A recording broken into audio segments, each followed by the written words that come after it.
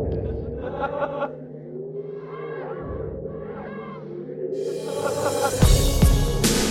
right, and welcome to episode number 19 of Uncovering Unexplained Mysteries for 2016. Big episode. We are here with my fine feathered friend, Mike. How's it going, Mike? Feathered friend? Who the hell do you think I am? Howard the Duck? I don't know. Anyway, whatever. That was an interesting... Trying to make us more kid-friendly. It's a typical Josh Cannon quote right there. Yep. And let's bite into this cookie. Anyway, I'm doing okay. I have this math class that's a thorn in my side right now. I've been studying for, and I didn't do too well in the last test, so I'm hoping I do better on this one. And I got to take it tomorrow, and yeah, I'm not looking forward to that. But I will be seeing A Nightmare on Elm Street in 35 millimeter with my aunt on Friday. So there's that. So it's a little cool thing that's going to happen this week. That's cool. And I think it's a double feature now, too, with the second film. But I bought the ticket when it was only the first movie. So I'm going to give the theater a call and see, like, would this ticket still work? Can I still see the double feature? Because I bought this before you changed things and made it a double feature. I hope I don't have to buy the same ticket again. I wouldn't think so, though. But, yeah, I've been super busy. Mainly with my episode on my YouTube channel, the episode on ghost shows. I hope you guys can all go and check that out. Yeah, please go check that out. You put a lot of hard work into that, and it shows. I'm not trying to e-beg right now or whatever, but it's youtube.com/dancingwithghosts. It's episode 18. I worked on that thing for so long, and it has like 67 views. It's pathetic. I feel. I like it very much underperformed. So it's just in time for Halloween. It's a great Halloween video. Everybody who's listening to this right now watches ghost shows or has watched a ghost show.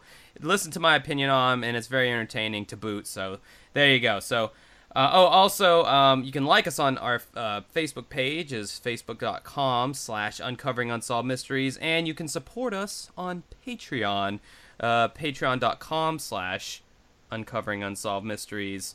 Okay, so a lot of you are probably wondering what's been going on with the Don Devereaux situation. Well, I'm sure you've seen from the title already. I gave that man a call yesterday, Tuesday, and, well, for people who aren't Patreons, anyway, Tuesday, I gave him a call, and, yeah, I had a conversation with Mr. Don Devereaux, and it was surreal, man. I'm not even joking. It was so surreal.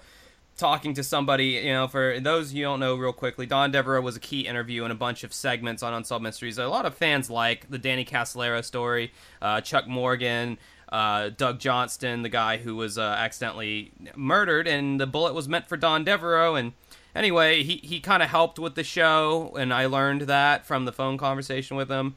Oftentimes, Don would be in the telecenter while they were taking calls, and Devereaux was, he shed light on, kind of the telecenter and how there'd be an FBI agent on hand just in case they got a hot tip. And you guys are not going to want to miss this interview. I recorded it. It's on here. It's later on. It's the last thing that's going to be going on. Me and Mike wasn't involved because it was just a one-way conversation between me and Don, so you're going to hear that later on. And also, I don't know if anybody of you would be interested in this. I don't even know why I'm mentioning it, but as I was on the phone with Mr. Devereaux, he asked me, well, have you talked to John Cosgrove and Terry Moyer yet? And I said, well, no, I would love to, though. And he's like, oh, well, let me give you their phone number. So a dream that I had many weeks or months ago, and I told Mike, my ultimate goal is to have John Cosgrove and Terry Moyer on the show, could bloody well become a possibility in the near future. That's mind-blowing, folks. I never thought that I would get Don Devereaux, let alone the executive producers and creators of Unsolved Mysteries, on our freaking podcast. Now, I'm not promising it's going to happen, but there's a good possibility because he sent a copy of my letter to them at their office so they know who we are. They know about the podcast. And yeah, so we'll see how that goes, and we'll keep you guys in the loop. It's pretty exciting, don't you think, Mike? Oh, absolutely. I'm kind of at a loss for words, really, because I never really would have thought that when I first came up with this idea, which originally started out as a really shitty like Unraveling Unsolved Mysteries, bad title. I'm really glad I changed that to Uncovering, because Unraveling reminds me too much of a mummy, and we're Yarn. not really unwrapping a mummy here, now are we? But anyway, I would have never thought in a million years that when I started this, when I thought of this concept and brought Josh along, that it would have gotten to this point where I've even said it before in our last podcast. I'm still speechless that we were able to get Don Devereaux, and if we get John Cosgrove and Terry Moyer, I mean that's just I don't know what to say. I really don't have words. There are no words to describe it, how awesome that is. It's an amazing thing. It's an amazing feeling. It shows me and definitely Josh that what we're doing is. It seems like there might be some fate involved here. It's like maybe that this is something that was supposed to happen. Everything happens for a reason, and the pieces are starting to fall into place that really do make me feel that this is. I don't even call it destiny or density. If you want. But I think there's definitely a reason for this show to exist, for this podcast to exist, and not only just to hopefully entertain you guys and gals who are listening, but to to really uncover unsolved mysteries, to do above and beyond what I honestly thought that I was going to do with this podcast. So Yeah, it's you didn't amazing. anticipate how obsessive compulsive I was gonna be with.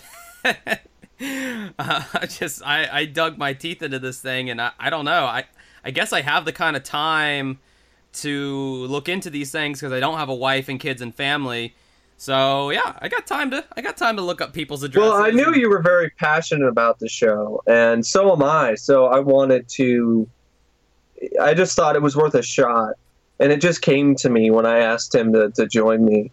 And I was actually kind of surprised he actually agreed to it, because it's the first time I ever did any sort of collaboration with anyone other than my best friend.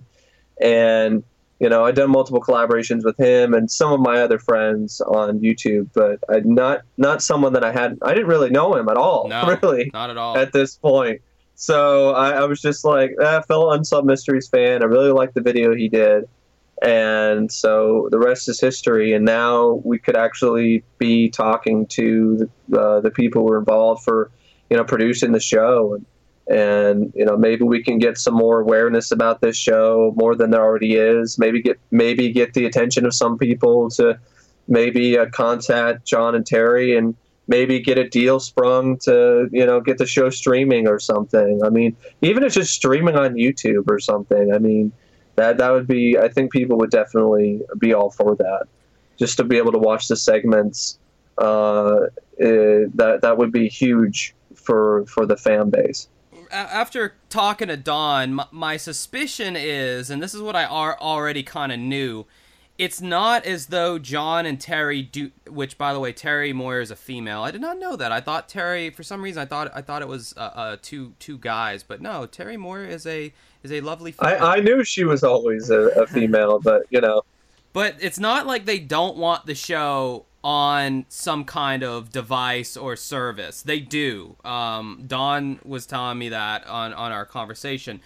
It's just a bunch of mumbo jumbo that you have to jump through as far as I did legal. I did a video on my YouTube channel explaining why because I put up in Unsolved Mysteries my top 10 favorite segments and it got taken down. There are guilds that have to be paid. The people who take part in the reenactments, they have to get paid. There's union fees involved for all this stuff. There's a high cost of if Unsolved Mysteries is going to be on Netflix or Hulu or something like that, they're going to need a sizable amount of money. And what my thoughts are is that these streaming companies are like, Unsolved Mysteries, what, that show from the 90s? No one, no thanks, we'll pass. Time and time again, the fan base gets underestimated, and I don't understand that. Yeah. Maybe John and Terry should consider doing a Kickstarter or an Indiegogo campaign. Maybe get the fans themselves involved in bringing the show back in some capacity. To any of our listeners, this is what your homework assignment is. On our Facebook page, I was going to make this a Patreon thing, but screw it. This is too big for to just, relegate to, Patreon, because I want everyone to participate in what I'm about to ask. Just post any questions that you might want me to ask these guys, or this guy and this girl. Anything that you ever want to know about the show, any Robert Stack anecdotes, because, I have a few of my own that I'd like to ask. But yeah, just post any questions you have for these people, because there's a good possibility I'll be talking to them soon. I kind of wish I had posed the same question about Don Devereaux, but I feel like you'll be pretty satisfied with that interview I had with him. I asked some pretty good questions. And I think that, Indiegogo, Kickstarter, something like that would be appropriate in this situation. But honestly, these people are all getting up there in years. And, Don was telling me from the phone interview that he doesn't even have a computer or a cell phone.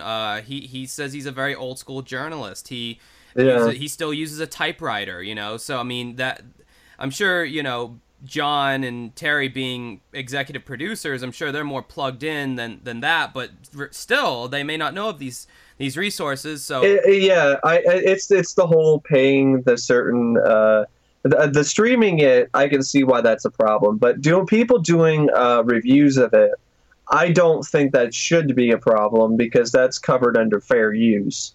The DMCA laws actually cover what you did, because it's transformative in nature, and you're doing a review of some sorts. So I don't necessarily feel that they're necessarily. They may feel they're in the right, and in some ways they probably are, but at the same time, legally, you should be able to criticize the show or do videos about the show and have clips, but just in a transformative nature, not showing the entire episodes in their entirety or the entire segments without, narration of your own or different, edits and so on. Well, I'm definitely not going to be arguing that with them when I talk. Oh, absolutely not. I know. I'm just saying, they're probably in the right. They have their own reasons for it. I think that people these days, and this is an issue I ran into with my Ghost episode that I just released. These companies these days are so trigger happy with those DMCA's and those video takedowns, especially Unsolved Mysteries. They're very nervous that people are out there trying to freeboot their content, trying to make ad revenue off of somebody else's work, and so they just, I think, as an automatic thing now, which is wrong, but as an automatic thing, they just assume every video that uses any kind of footage of theirs is violating some kind of copyright. And a lot of times people just don't feel like fighting it. I didn't feel like fighting it, so I mean, hell, I even got a copyright strike against my channel, and the video got taken down against my will. Because sometimes the kind of thing that I would like more of these content owners to do is just send these content creators messages and just say, hey, we really, if it, we don't really like this content up on YouTube for free, if you would mind removing it, And I remember having a composer a long time ago when I was posting music still on one of my YouTube channels, a different channel that no longer exists because they got shut down by copyright. So I was posting soundtracks and things like that. And I remember posting the score for Shocker, Wes Craven's Shocker. And the actual composer, he sent me a message and says, I don't really like, this stuff. Could you remove, these tracks and so on? Otherwise, I might have to send you, copyright strikes and whatever. And I sent him back a message, said, no, sure, like, there's no harm here. I wasn't trying to make any money. At this point, I wasn't making any money off that channel. So I was just doing it for fun, trying to share the music. And the guy was actually really nice about it. So, I mean, that's the kind of thing I honestly would like to see more from these content owners. Just ask the person kindly to remove the content instead of sending them a copyright strike. Bringing I the mean, damn gavel down on their channel and just like screwing over some small time nobody like myself. yeah. But Yeah, that's also YouTube's fault because YouTube has that structure set up, and it's a necessary evil yeah, in a it lot of is. ways, though, because YouTube probably wouldn't exist if it wasn't for these policies that have in place. But I think they honestly could do a much better job reviewing these copyright claims. I've had claims, but what I've dealt with getting strikes for videos that don't have any copyrighted material in them whatsoever, and I've managed to get the strikes off by contacting the people who sent me the strikes and whatever. But it's still an example of how messed up YouTube's copyright system is. Yeah, it is ridiculous. All right, let's get to the meat and potatoes of this episode here. We're starting off with the segment we wanted to cover last week, but we just didn't have the time to squeeze it in. This is the DeCloud cult. I love cults. They're so fascinating to me. Mike picked this one, but I totally I would have picked it eventually too. I just forgot about it, but this is a great Yeah, one. this is from season 5, and when I first saw this, I was just totally taken aback by what I saw. Religious cults in themselves are always like some bizarre thing that always it attracts my interest, and this particular segment, this particular story is no exception. It begins shortly before midnight on September 17th, 1992, where a young woman named Julie Cooper made a desperate call for help to Tim Santee, a satellite repairman that she barely knew. Santee and Julie set a time, which is around 1:15 in the morning. And just as they had planned, Julie was waiting at 1:15 a.m. with a trash bag full of belongings. She quickly got into the car and began to frantically tell Tim her story. Julie told Tim that for 16 years, she had been trapped in a religious cult called the DeCloud family. The family, nearly 30 men, women, and children, lived together in a commune far removed from the outside world. The DeCloud cult was reminiscent of the religious cult led by David Koresh. And this is a cult that apparently earlier, before 1992, around the same time, it was like this. It was like a compound that was like it was crazy. You're Like they talking actually about had the Branch Davidian sect, right? yeah, the Branch Davidian sect. Did you have extra info that you wrote down about that? Well, This is they were the ones. I believe the Branch Davidians. They were the ones who bunkered themselves up inside that cottage out in Waco, Texas, and they pretty much militarized themselves. They were like this guerrilla kind of militia almost, and they had a shootout with the cops. Like the National Guard had to come in. like a tank. Yeah, They brought a tank in there. finally they had to bring in a damn tank, and the tank. Yeah. Now, there's a lot of speculation over this because eventually the house burned to the ground with everybody in it. I think some children escaped, and some women and children escaped, but a lot of the Branch Davidians ended up dying inside this fire. Now, the government's position on it was the fire was set inside, but like by themselves, like they did it. But then a lot of people said, no, the U.S. government did it, to these people. And there was some weird kind of thing in the 90s where there was a lot of people who were on the side of the Branch Davidians. I'm sure it's more the kind of the right-wingy kind of like gun rights people. Like, these people weren't doing anything. They weren't violating any laws. Why is the government going in there and messing with them and all that? And it's like, well, it's a cult, and there was a lot of laws being broken as far as like human, like not human trafficking, but like human imprisonment, I guess, against their will. And I'm sure there was rape going on and non-consensual sex and stuff like that. But yeah, this DeCloud thing was pretty reminiscent of that. There was a lot of these kind of little smallish cults going around in the 90s that were of this ilk. There was the David's cult, the Branch Davidians, is one of 2,000 cults of the same vein that had sprung up in the United States around the time that this segment was, when it first aired. Yeah, many of these cults are ruled by self-proclaimed messiahs. And the leader of this cult was named Nelson DeCloud. He was an ex-police officer. Yeah, which and the cloud was literally of the clouds. Yeah, well, like, oh, what an original name, DeCloud. It's like, anyone who took 1 year of high school Spanish would know that, like, wow, that's really original last name there, buddy.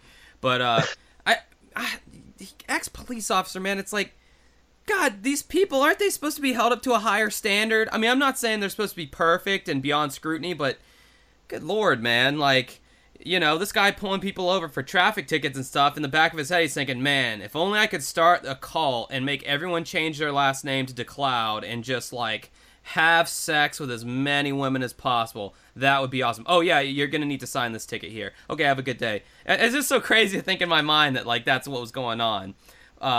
His quote-unquote family was founded by Forrest DeCloud, who was Nelson's father. Now, this probably had a lot to do with, why this guy, ended up taking on the family tradition here. But when his father, Forrest, died, Nelson ascended to the ranks of leader. Nearly all the family members were encouraged to change their last names to DeCloud. And according to Julie, Nelson thought he was God's son and that he could do no wrong. I mean, we're noticing a lot of tropes here of typical cult Exactly. activity. I mean, like most cult leaders, he had a commanding presence about him that included piercing white blue eyes that could strike fear in anyone who gazed into them. Julie moved to the commune in the mid-'70s with her parents when she was just 6 years old. One of the many disturbing memories Julie has of her time with the DeCloud cult was the perverse forms of devotion that Nelson asked for his followers. When she was 10, DeCloud forced her to watch him have sex with a female member of the family. Quote unquote. I mean, just think about this. I mean, it's just messed up. It's sexual deviancy Sick. At its finest. Like, here's a guy, much like most of these cults that want to live out their perverse fantasies in the name of religion, in the name of God, whatever God means to them. And they're, I'm sorry, I got no sympathy for these leaders of these cults. I got no understanding for them. To me, they're just sex perverts, they're sex deviants, they're narcissists, they're megalomaniacs, and they have such a commanding personality that they can just get weaker-minded people to, because everybody has that feeling that they don't belong at some point in their life. Everybody has that feeling of they're just floating around aimlessly in life with no purpose or direction. And so here comes this commanding, powerful guy who seems to give them a lot of compassion and gives them a place to live and a purpose, because only. Julie's parents joined this cult willingly. I mean, they must have sought this guy out or something, or they at least knew of him, and that's one thing the show just kind of brushes over. But it's like her parents joined this cult, so you'd be surprised how often it happens. How often these people willingly go in and move into these communes with these cult leaders. These people are susceptible, and then they come in contact with someone who's able to manipulate them. To me, it goes beyond religion. It might start out religious based, but to me, these are people who just they know that emptiness that we all know, every now and then, and they lack fulfillment. They, life, when you just go into your 9 to 5 and you're not really, you don't really feel like you have a purpose, that can get really lonely and alienating and isolating. And when you have this charismatic figure who seems like he has all the answers, at that point it almost doesn't matter if the person seems like they know what they're talking about or not. You're willing to jump on board anyway. And that's how this seemed to have formed, just like any other cults. I mean, look at one flub I made with Don Devereaux when I was on the phone with him. He said Georgetown, referring to Washington, but he said Georgetown. I go, oh, like the with the Jim Jones thing, and then he's like, no, like Washington D.C. And I was that's like, Jonestown. Yeah, I know. I'm like, oh, I am an amateur. You can tell now. I felt like such an idiot, but no, with Jones. Yeah, like Jim Jones. Yeah. Yeah, I mean, same deal. Jim Jones was a very magnanimous, not dictator, but he. And I guess the reason why it was less messed up with Jim Jones was because, he was allowing all races, all people. At first it seemed like a very good thing, and it probably was. But see, Jim Jones, like all these other people, had that thirst for power. Yeah, it becomes a power trip. Like Adolf Hitler or anybody else, throughout society, and some certain figure who is in politics right now. I'm not going to get into that. Anyway, I mean, absolute power corrupts absolutely. And when you have that much power over a numerous amount of people, it ends up corrupting you. And Nelson DeCloud is just one example of many. This twisted behavior, though, all this type of stuff where he has forces young girls to watch him have sex, it did not stop there. Nelson would then ask Julie to have sex with him and even say despicable lines like, "What I want you to do is what God wants you to do." And that stood out to me because I'm just like, that's the typical type of dialogue that this type of person would say. Right. It's manipulative. They're trying to make someone feel guilty. They're trying to manipulate them into believing that this is God's will. And it's far from it. And Nelson's acts were more like the acts of a demon or the devil than that of a saint. Julie refused his advances, but Nelson was so caught up in his Messiah complex that he still thought he could do no wrong and continued to make sexual advances towards Julie all the way into adulthood. Nelson would punish young Julie as well for refusing his advances in various horrible ways, like standing her alone in the woods with no food, no water, or anything to keep her warm. Keep in mind, this scumbag did this to her when she was 10 years old. And he would even have the audacity to say things like, "I don't know when I will come back. God will tell me when to come back." And Julie stood there, shivering in the woods alone, for 8 hours until DeCloud heard the call from his deluded mind and picked her up. This guy just makes my blood boil just thinking about him and his actions. My first thing is, why in the hell do you want to have sex with a 10-year-old girl?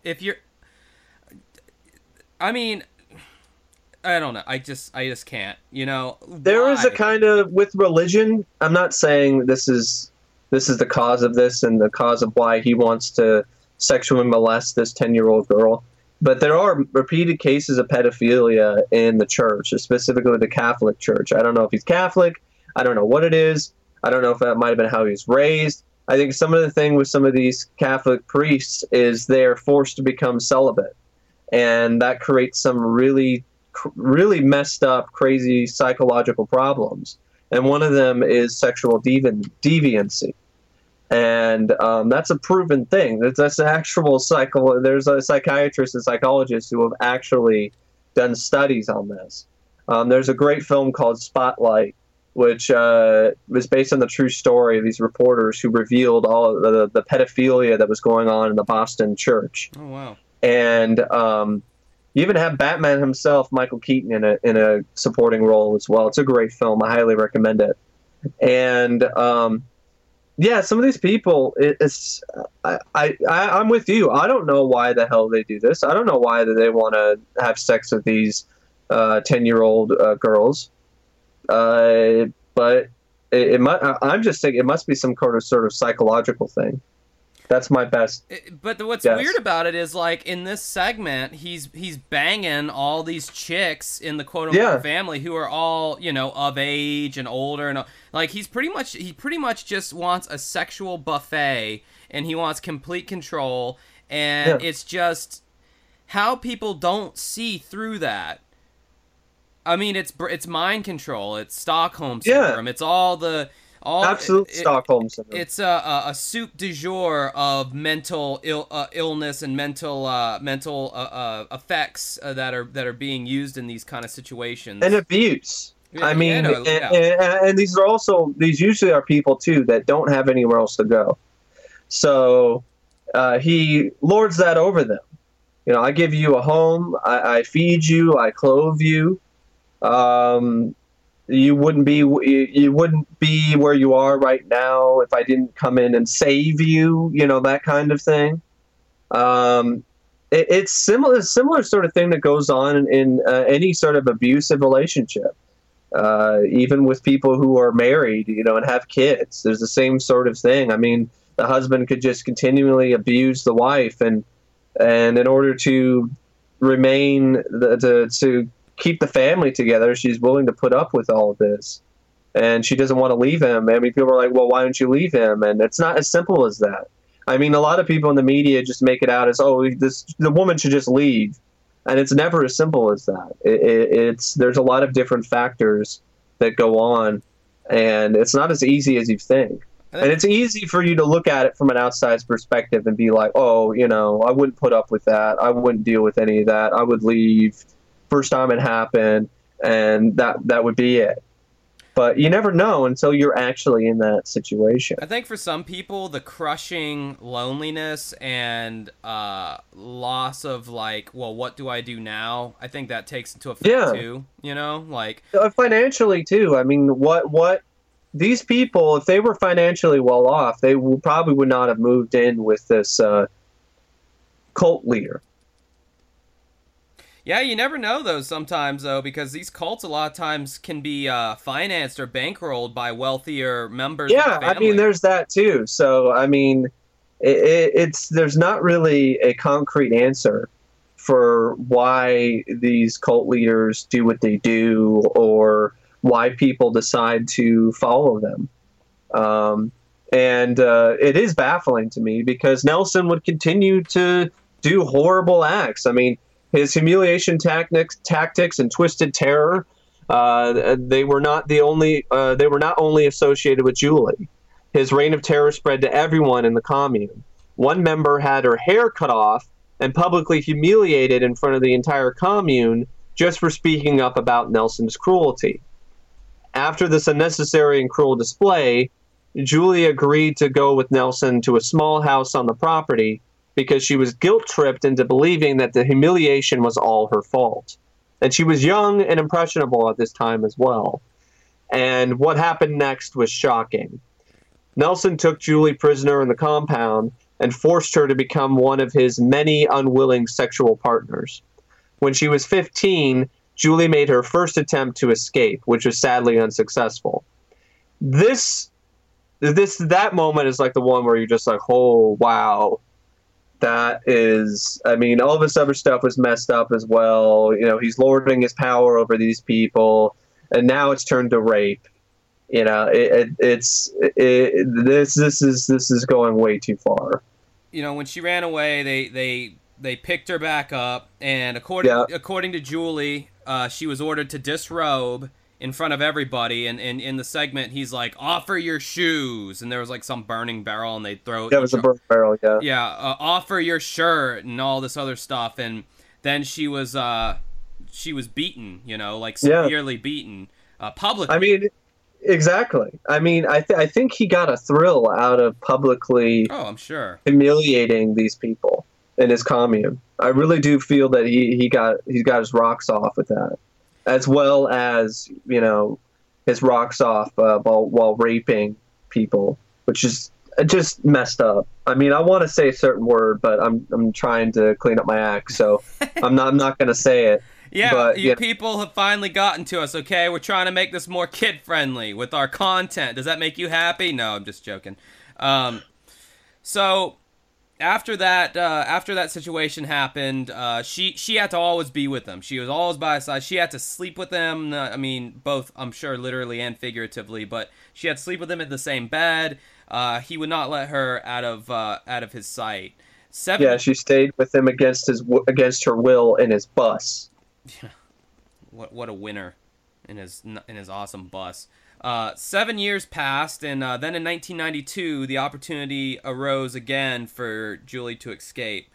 At Nelson's request, Julie contacted a satellite repairman named Tim Santini. Eventually, he made his appearance at the commune, and when he got there, he was saying, it seemed like, okay, like I don't really get what this is. Maybe it's like a party Yeah. going on or something like that. I saw all these buses. And he said, when I got into the office, I more or less recognized Julie after building a rapport with her over the phone. Julie was very meek, and she seemed stifled or held back because of some reason that wasn't obvious. Yeah, they started beginning a flirtatious relationship with one another that started out as as a series of friendly phone calls, and then over time developed into something more. And over the next couple of weeks afterward, Tim started to actually fall a little bit for Julie, and he even asked her for a date. But Julie kept putting things off, saying that she wouldn't be ready for a year, to test Tim to see how far he would be willing to go to start a relationship with her or to help her. And this led to the events on the night of September 17th, 1992, when Julie finally managed to escape from the clutches of the cult and out of the personal hell that she was stuck in. One thing that appealed to Julie about Tim was he had no respect for Nelson. When he came in to fix their cable, in the segment, they have one of the guys leading Nelson, and they're like, this is our brother in Christ, Nelson. And Tim's just kind of like, oh, hey, what's up? And he didn't pay him any respect or treat him like he was anything, and that made her feel good. That made her feel like this was some guy she could really trust. Well, Nelson didn't really seem to respect Tim either. Well, Nelson didn't respect anybody. He probably didn't respect anybody other than himself, or maybe he didn't even respect himself either. Some people, you'd be surprised, they act all commanding and they have this powerful presence, but in a lot of ways they have very low self-esteem. So the next day, Julie told her, at dawn the same night, when Julie escaped with Tim, Nelson went looking for her. And he and a friend were dressed as police officers and then went to Tim's house to find Julie and to take her back to the commune. Fortunately for Julie and Tim, they entered Tim's brother's house instead. And Tim lived only a few yards away in the house next door, and he and Julie were sound asleep. This is a moment that was like, he's not as smart as he thinks he is. He's God's son, or like God's dumbass. Really going around to the house next door. I mean, not even checking the right address or anything. It's just. I thought this scene was pretty badass because they're in there and they're like, "Hey, we're the police. Where's Julie?" He's like, "Oh, what?" And he's like, "Where's Julie at?" And the guy goes, "What? You guys are police? Where's your warrant?" And he's just kind of waking up and he's foggy, and they're like, "Tell us where Julie is." He's like, "Hey pal, where's your warrant?" And then as he wakes up, he knows what's going on. He's like, "Hey buddy, get out of here, And he like grabs his bat, and and then all of a sudden Nelson and his buddy ain't so bad anymore, and they start kind of cowering away. I thought how they did that scene was really good. It kind of gave me that hell yeah, man, stick it to that guy. Yeah, it was a crowd pleasing moment, that's for sure. Yeah. The next day, Julie told her terrifying tale to Tim and his brother. They both decided that she should get a restraining order against anyone that she felt might harm her or abduct her again. And Detective Dane Larisma, or I don't know how to say his last name, it was a weird last name. Yeah, it was a weird last name. Of the Clay County Sheriff's Department, brought Julie in for questioning.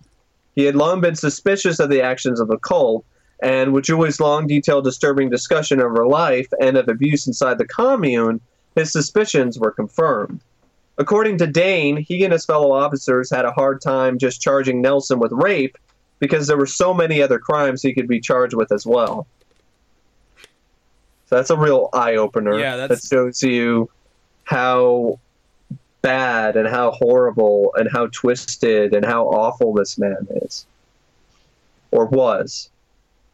So after hearing news of the potential warrant out for his arrest, Nelson DeCloud rounded up all of his followers into buses and moved them away from the commune and into a different location. And as of that moment, they had not been seen for weeks afterwards. And I wanted to include this quote from Julie. She was talking about how she really feels that more people, he should be caught and tried. And this is why she felt that he should be caught and tried. My mom and dad need to know that he isn't the Messiah. He's a criminal. What he was doing is wrong. And this actually does have a good ending for once. This isn't one of those unsolved mysteries that remains unsolved, thankfully. Right. This scumbag did not avoid the law, and he did not stay on the run for very long. Nelson DeCloud was captured soon after the segment broadcasted on television. The cult settled in a farmhouse somewhere in San Angelo, Texas. Once state and local agents converged on the scene, DeCloud kicked out the screen on an upstairs window in an attempt to escape.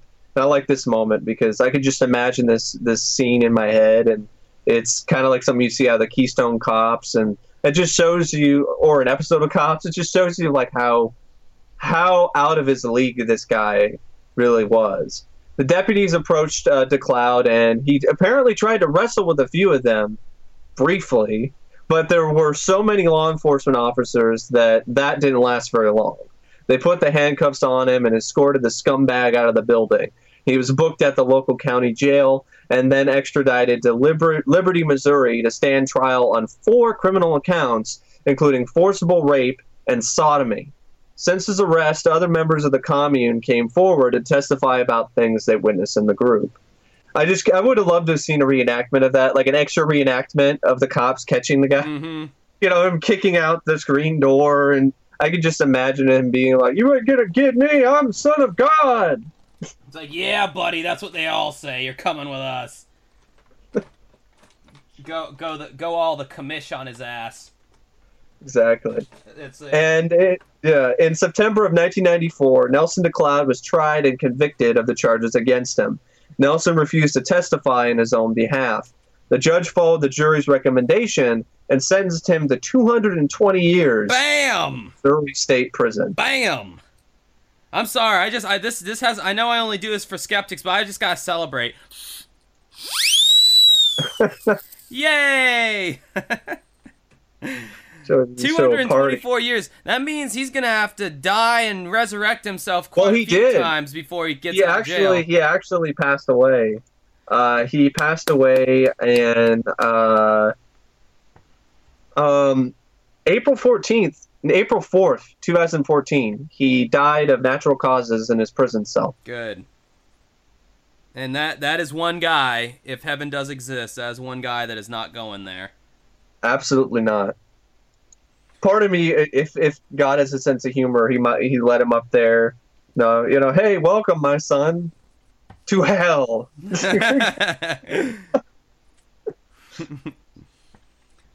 Yeah, that was a really interesting segment. Cults are like really fascinating to me, just because these people, it's like, where do they get the nerve to do this? And yeah, the sad thing that they don't really touch upon is that, I mean, typically cults disband when the leader is taken out, but sometimes they don't. Usually with these cults, there's a second and third in command, and this guy probably had. He obviously had a lot of power in that community. Yeah, because I think he had a lot of friends, and when Julie first escaped, he put together some kind of search party to go look for her. So he obviously there's probably another DeCloud.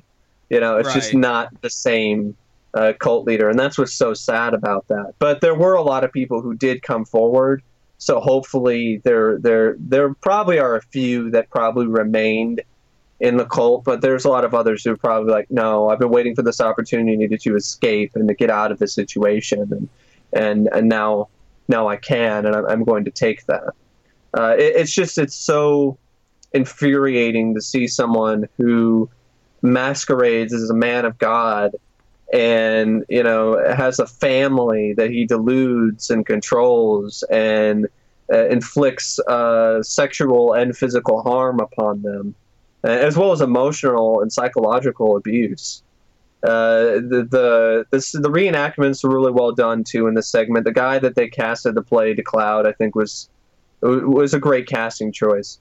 This is a guy who, he did have a presence about him, and a good old boy kind of thing, but it was just definitely, he was a very risible guy, and you definitely hated the guy, that's for sure, especially when he's saying lines like, well, it's only, when Mary had Jesus, she was only 14 years old, that kind of thing. It's that they do that. They twist things. They twist the words of God. They twist. That's why they do exactly what pedophiles do. Pedophiles do that same stuff. You know, they make excuses for it. Yeah. They try to justify their sexual deviancy, their behavior, and there's no justification for it. So yeah, that was the DeCloud case.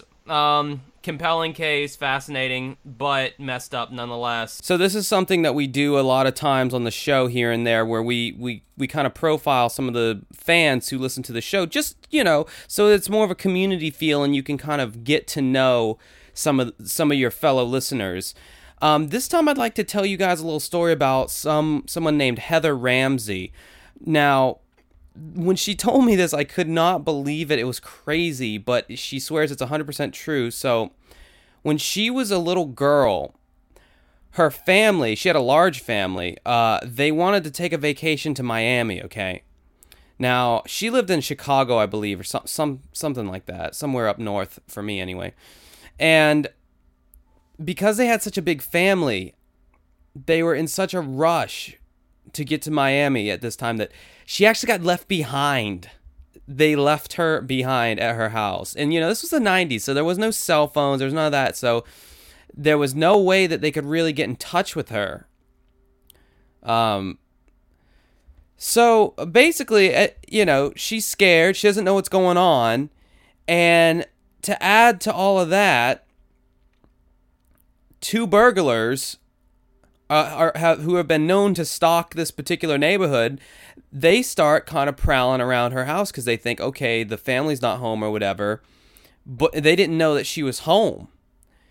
And they start like messing around and stuff like that and start to try to like break in, and then they get spooked when a neighbor, you know, comes and sees them and scared them away. Well, I don't know what happened with this girl, especially being so young, but she summoned some kind of inner strength and kind of almost enticed these burglars to like come into her house, where she had all these elaborate traps set up for them to come in contact with.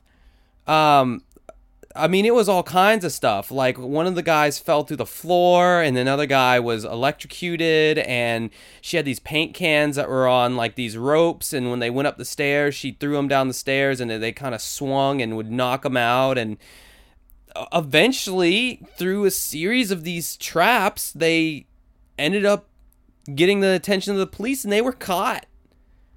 I mean, that is a crazy story. I can't believe that happened to one of our listeners. Heather, I'm glad you're okay and hope you've recovered from that event. And, you know, I mean, it's completely true and completely original. So yeah, I mean, we're happy that you survived, Heather. Good luck, you know, I mean, good on you for the ingenuity. So moving on to our next topic, we had the suggestion from one of our Patreons. They wanted some more kind of cryptozoological stuff, and I said, you got it. So this was something I'd been wanting to talk about anyway, so it kind of fit in perfectly. And of course, that would be La Chupacabras. Actually, now that I think about it, this might be one of the last kind of cryptozoological things that Unsolved Mysteries has to offer that we haven't covered yet, because we've covered Mothman, Bigfoot. Well, we didn't cover the Loch Ness Monster or anything like that. You know, so I almost don't want to do the Loch Ness Monster because it's talk about like a played out. Also the infamous picture is fake, so that's another thing. True. I mean, I get that Bigfoot's also played out, but we're not covering this from the side. I mean, we could talk about it and then also briefly mention Champ and other lake monsters. Champ was a good one, but then the segment that I was able to get didn't work, so that sucked. So. Well, I mean, I'm not coming at these from like just the public's perspective of Bigfoot. I'm coming at this from the actual Unsolved Mysteries segment about Bigfoot. That's what I'm talking about. I don't, I'm not so much interested in having a discussion on whether I think Bigfoot's real or not. I am more interested in having a discussion on Unsolved Mysteries episode. Or talking about all those new video footage or those new pictures of Bigfoot that show up on the internet lately that are just so blurry that you can't see anything. As far as I'm concerned, the days of video and photo evidence are just gone. Unfortunately, it's a sad day, but I think with Photoshop and all the video editing that's out there that is available to the common people now, I just literally think everything is just it can be faked so easy. It can be made. It can look so good now. Things that you couldn't necessarily do in the 90s, things that your everyday person would not have access to. Yeah. Speaking of a chupacabra, like that's sort of a recent thing. Like some people were spreading this picture. I remember they were sharing this a couple years ago on Facebook and places of this, what they thought was a chupacabra. And being a huge movie fan, I was like, no, that's Extro. That's the alien from Extro. I know what that is. That's not a chupacabra. They screenshotted the alien from Extro and found a way to superimpose it in some black and white photo, what looked like someplace in the middle of the woods, and they, made it black and white and touched up some things. And I have to admit, if you didn't know of that movie, and it would look pretty realistic. It would look pretty real, pretty authentic. But no, it's fake. What is Extro? It's a really trippy, weird, messed up movie from the 80s. I think it was 82 or 81 or 83. I think it's 82. And there's this alien that abducts this kid's dad, and then the dad comes back later, and he gives this kid a hickey, which gives this kid powers. So he's able to bring things to life out of his imagination, and things go crazy. So he has a Black Panther shows up and kills somebody. This little guy dressed as a jester, like a little person, shows up and kills somebody with a hammer. It's almost like an acid trip. And you're watching it and you're just like, what the heck? What the hell am I watching?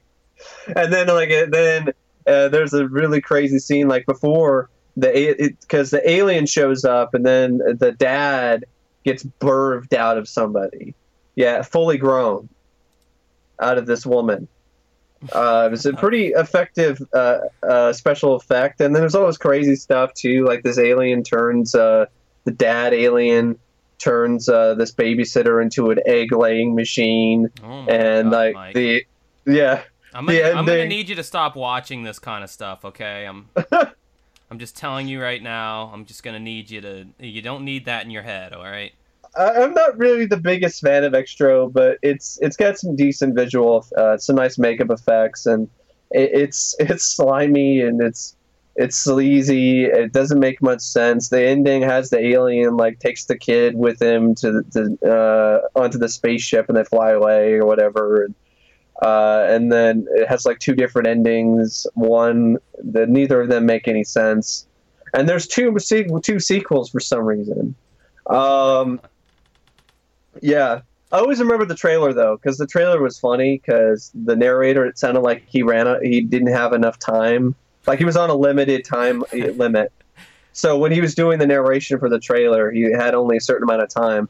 So I always remember this trailer because he goes in and says, not all aliens are friendly.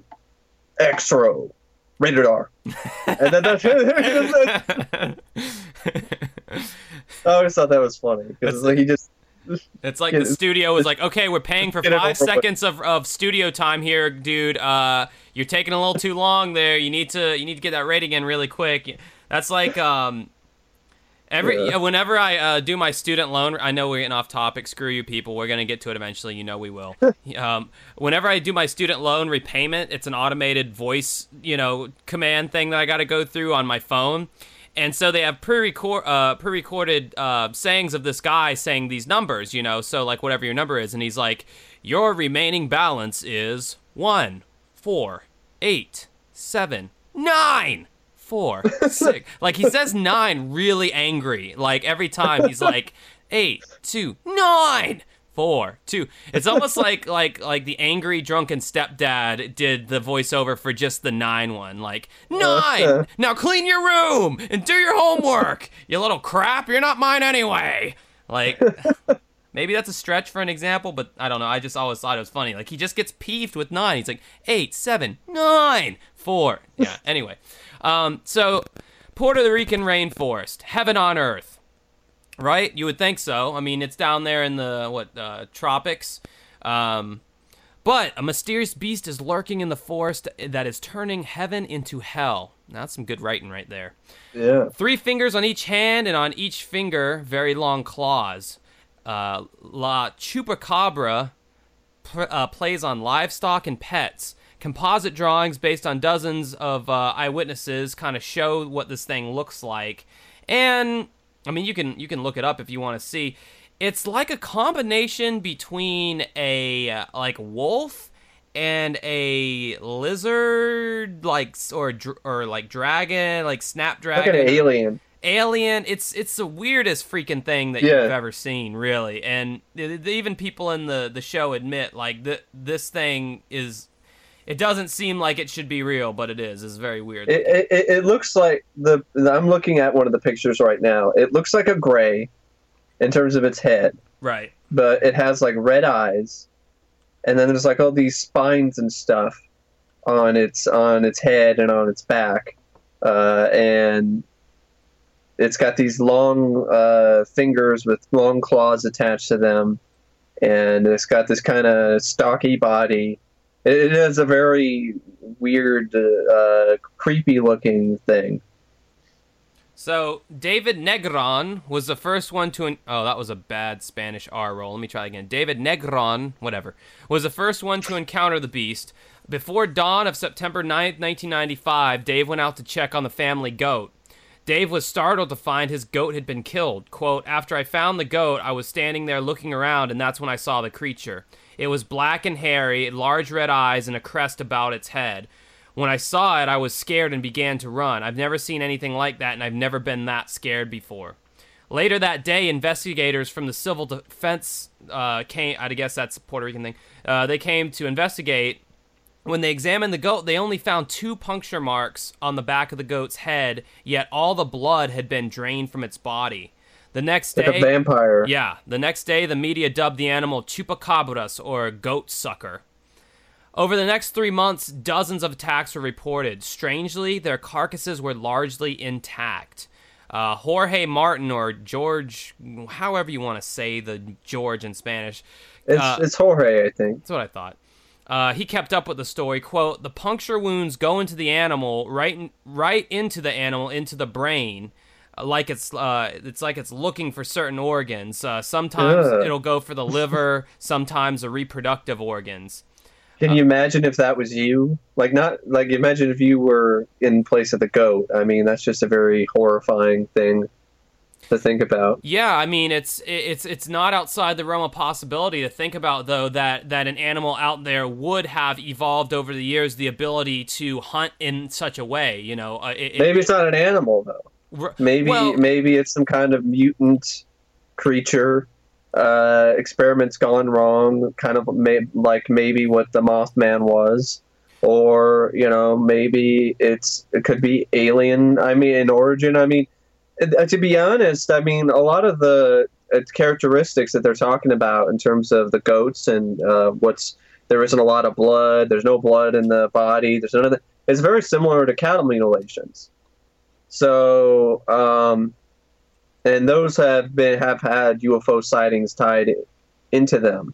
So it's not that much of a stretch that it could be alien of alien origin. My thought was that it, because if you're to believe all the things that we've talked about previously about these UFO sightings and stuff, I mean, it's pretty much common knowledge at this point that aliens are doing research on people, but who's to say they're not doing research on animals as well? Usually when a human is abducted, sperm and ova samples are collected. So to me, it's not outside the realm of possibility that possibly Chupacabras would be a mutate or a combination of maybe alien semen or whatever was put into an animal, maybe a wolf or something like that, and they wanted to see, and test what, and maybe the Chupacabra they got loose.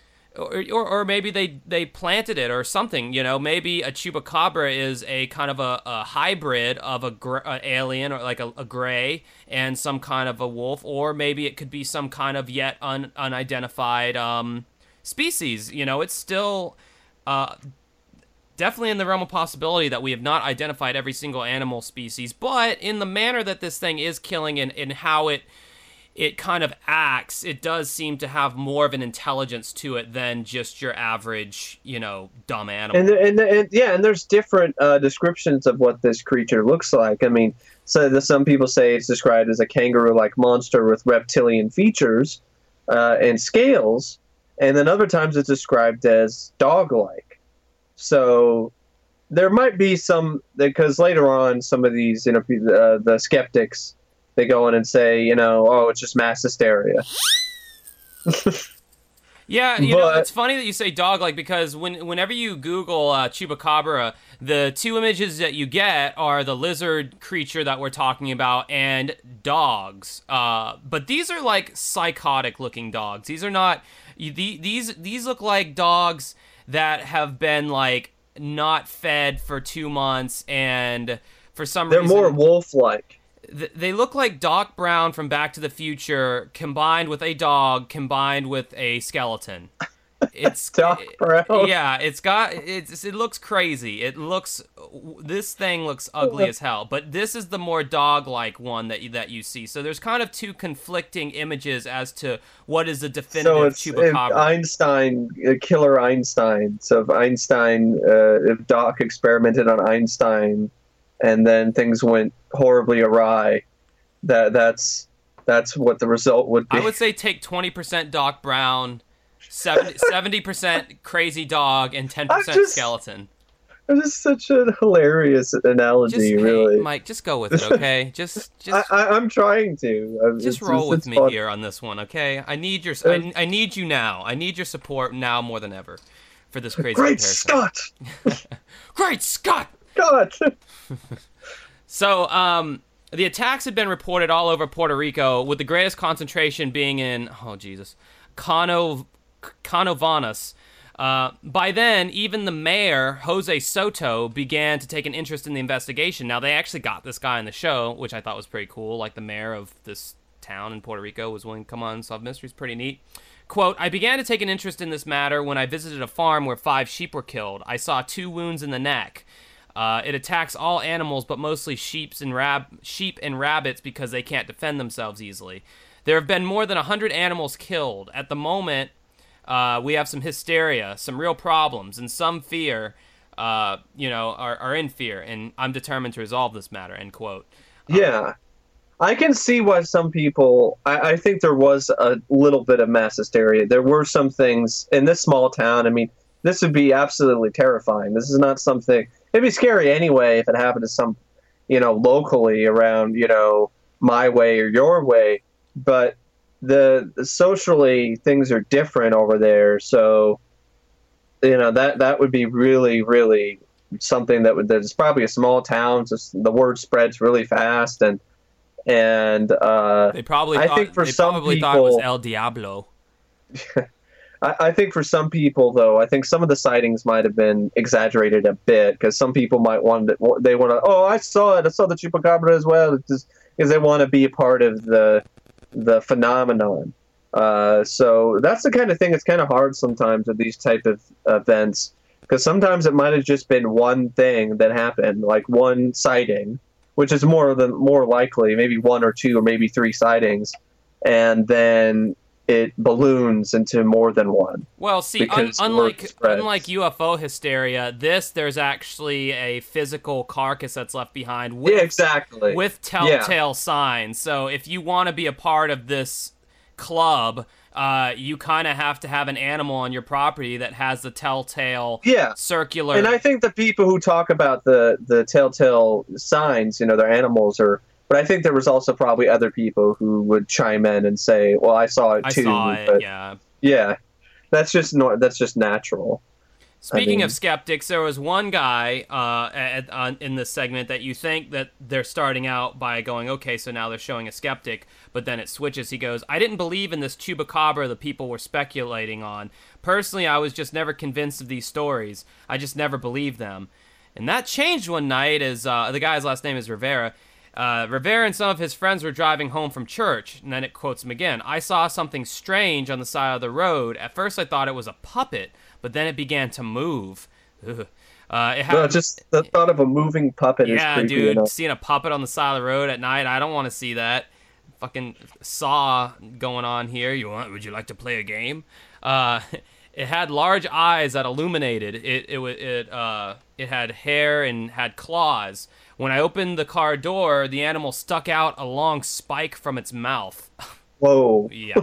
I interpreted this spike as a defensive matter, so I sat back in the car and kept watching. Now I know. He exists.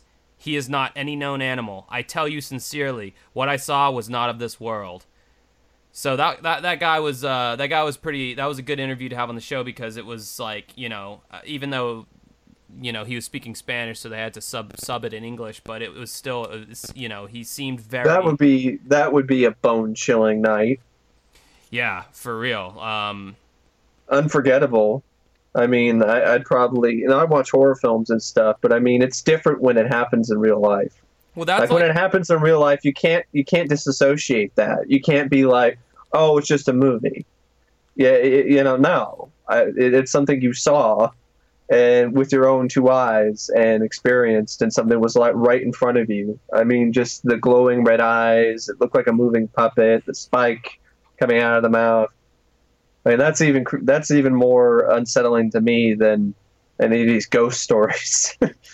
Well, that that was the what was show so crazy talked about the Don Devereaux interview, because it's like literally I'm watching all this unfold on TV, and then here I am talking to Don Devereaux, and he's talking about all these people, like, he's saying like, oh yeah, the guy who was shot and killed like next door or across the street from me, blah, blah, and he's saying it to me, Josh Cannon. Yeah. He's saying this to me, and he's talking about all these things that have went down, and I'm like, this is not a TV show right now. This is a phone call I'm having with a person who was on a TV show who is recollecting real events. Now I am talking to him. This stuff happened to this guy. Like, it was so surreal, and I imagine it would be kind of the same thing to see something like this. It's like, what the hell? Because, you see movies, but that's on the screen, but to see it in real life is just, it's mind-blowing.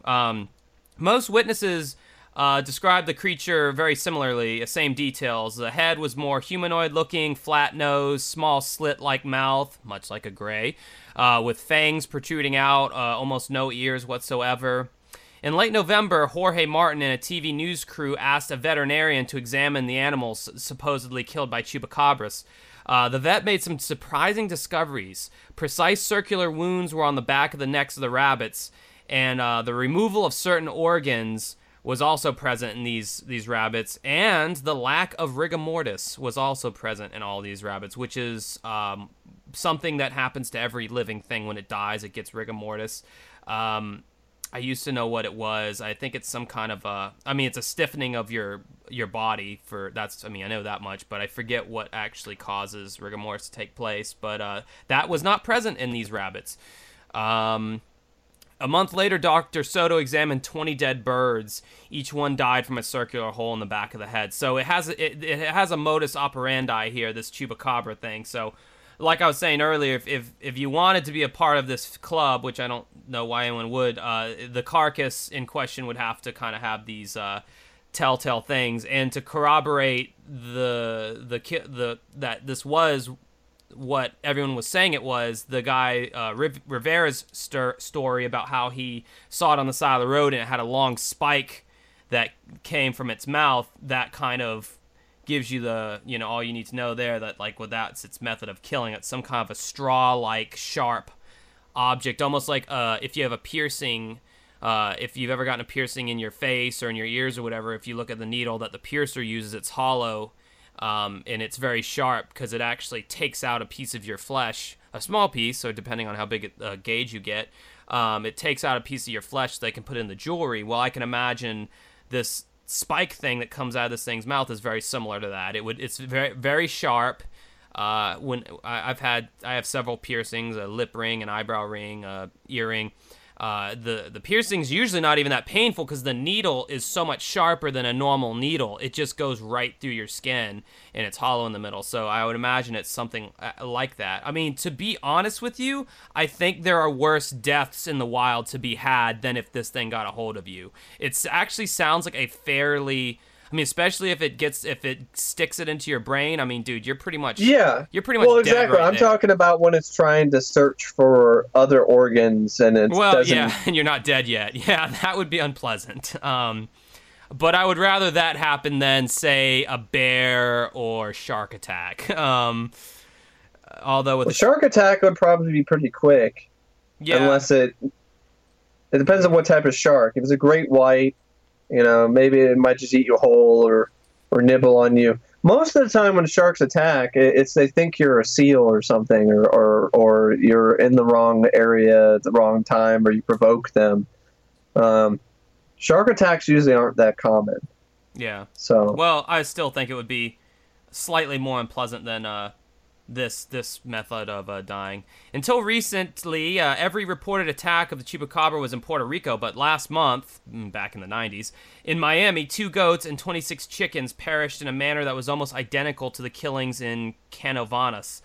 Maybe it was dogs or some kind of cruel prank, or perhaps, just perhaps, the chupacabra does walk among us.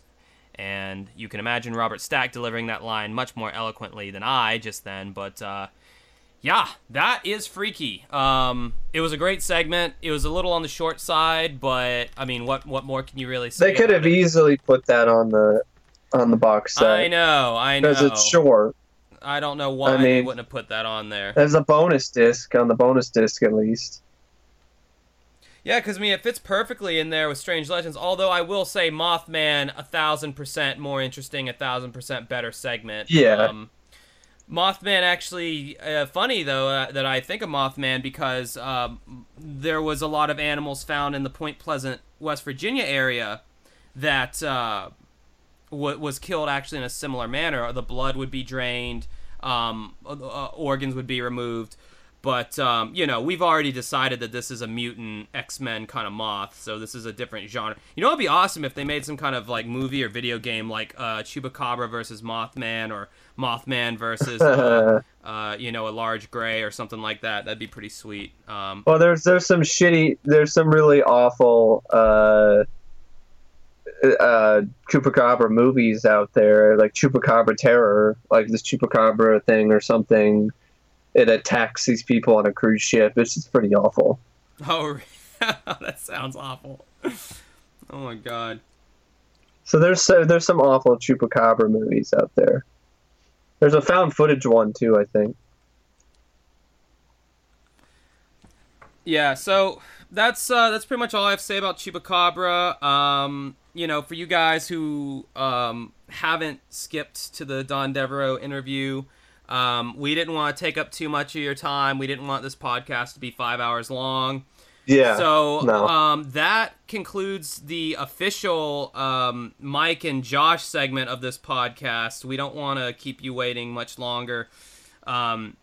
So up next, we have got the Don Devereaux interview. I went and edited it and tried to spoof it up the best I could. I recorded it directly through a app on my phone. I didn't want to try with the speakerphone method and recording it through speakerphone. I figured that'd be inconsistent quality. I wanted to get a direct recording of Don, so I downloaded some app that taped the call, and he was aware that it was being taped and all that. And so, for now, we are going to leave you with the Don Devereaux phone interview done by yours truly, but I guess we'll do our official goodbyes right now. Have a good rest of your night, and Mike... Have a nice night, and thanks for listening. All right, the Don Devereaux interview. All right, so before this starts, when the recording cuts in, I basically was talking to Don about the Mistaken Hit segment that he was featured in, where Doug Johnston was killed instead of Don. And I basically asked him, so the segment ends with Robert Stack saying Don Devereaux has recorded sources from a number of credible people that say he's next. How has your life been since that segment? And we kind of go from there. So have fun. Well, I had some sense at the time we did that quick segment on Unsolved Mysteries that I was under surveillance. I mean, it was quite obvious that there was somebody sort of stalking me, and so I had to take the warnings pretty seriously. I had been called by the bureau chief for the San Francisco Chronicle in Washington, who had a CIA source who had warned him to warn me, and I had been contacted also by Israeli military intelligence, by a colonel in the Amman who was a source of mine who had CIA connections, to warn me I had a problem. So I took it seriously, and I could physically tell that there were people cruising my my driveway. I was being sort of watched. And right after we got that little blurb on that first blurb on the air, when Stack went on, before we did the broadcast on Doug Johnston, we did a little warning. Unsolved Mysteries was very quick to note that I might have a problem and that they would obviously be very upset if something happened to me, and kind of a warning that, not a good idea to do anything. And right. Very quickly, the surveillance and all that kind of stuff seemed to go away. And basically, if there was anything coming in my direction, it seems to have been brought to a halt by the scrutiny that Unsolved Mysteries happily was providing to the situation at that time. So nothing happened. I mean, the problem sort of disappeared. The homicide became an open case. I don't think the Phoenix Police Department was ever comfortable with the notion that it might have been an agency-related shooting. I think they found that very difficult to get their head around. And I can't be absolutely certain what happened. I just know that the guy got shot. It had all the earmarks of an agency hit. It was a .25 caliber, back of the left ear, single shot, classic agency kill. It shuts down the autonomic nervous system immediately. I saw photographs of the guy that was killed, and I cut myself worse shaving, and he bled from that one. Yeah. He just died quickly. It had all the earmarks of an agency hit. Probably if it was an agency hit, it was a rogue agency hit. I don't think it was planned by the Director of Central Intelligence. I think it was conducted, if it was that at all, by some guys locally here who were involved in the guns and drugs business that was happening out of a place called Firebird Lake, a little airstrip south of Phoenix. And I've been poking around down there, and I think I basically angered some folks, and somebody got concerned enough to pay me a visit. Wow. And I think I was just lucky, just lucky. The guy that was shot was at an address right across the street from mine. My street number ended in 3. His number ended in 8. And if you can easily write a 3 and an 8 that look very much alike. Right. And I used to get mail from his side of the street, and I'm sure he got occasional mail from my side of the street. And I think what happened is the shooter simply was in the wrong place. And this guy drove a car that looked just like mine, had facial hair like I did, and I think he was just very unlucky. Gosh, that sucks. It sucks for that guy. Yeah, I think it had nothing to do with anything. And, all these years later, there's been no more to tell about it. I was warned afterwards by somebody in Israeli intelligence in Mossad, who had a base here in Phoenix, to quit doing that particular investigation. And I took the warning seriously. And I basically backed off what I had been doing at the time. The Mossad guy told me that whatever I was looking at was way above my pay grade. There was nothing I could do to impact whatever was going on in terms of illegal activity at that airstrip, and that all I could do was get myself hurt. Wow. And I couldn't change anything. He asked me rather pointedly if I had a wife and kids, and he told me to get my priorities straight and not to, be a kamikaze pilot down there being reckless. And I didn't take it as a warning. I took it as a warning, not a threat. I didn't think he was anything other than just being friendly. But I had to concur with him from what I was looking at, that that was not the smartest place for me to be poking around. I'd been run out of that airstrip twice, once by a truck, once by a helicopter when I was poking around down there, and they obviously had my plates and they knew where I lived, and I was up against something that was a lot more formidable than I could really do anything about. So did as far as the investigations that you and you mentioned on the segment, Dan Casolaro, who's another guy that we've done our podcast segment on, did y'all's research into, for instance, he was researching what he called the octopus, and I know he was requesting information from you at one point. Did any of that research into like the CIA and the Department of Justice corruption and all that with the gold bullion and all, did any of that ever come to fruition? Were there ever any arrests or indictments made as a result of that research? No, the gold stuff that I was looking at pretty much happened in Arizona between the years 1972 to roughly 1985, 73 to 85, maybe about a 12-year period. By the time I found out it was happening, it was over. So it had been pretty much culminated by the time I even became aware that it had been going on.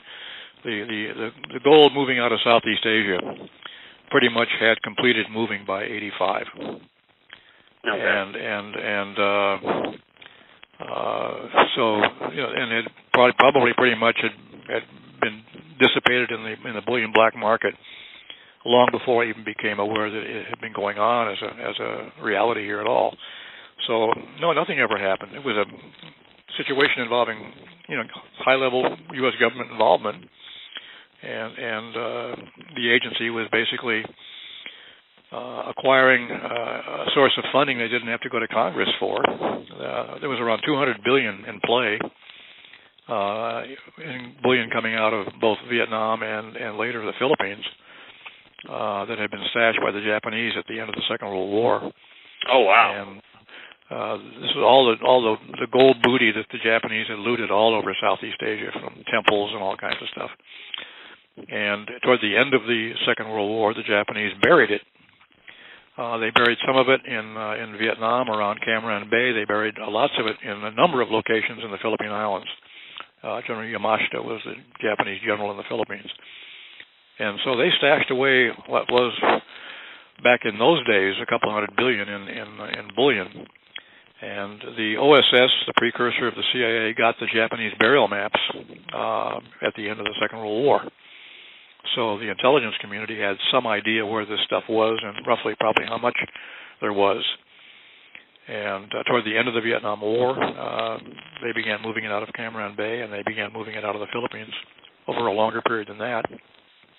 The stuff coming out of Vietnam largely went through the Philippines as well. And eventually it all came back to the States, where it was processed and converted into commercial gold ingots and sold on the international black market. Much of it ending up in Switzerland, in Kloten, which is an airport near Zurich. There's a large gold depository like a Fort Knox under that airport that's used internationally by all kinds of people to store vast amounts of bullion.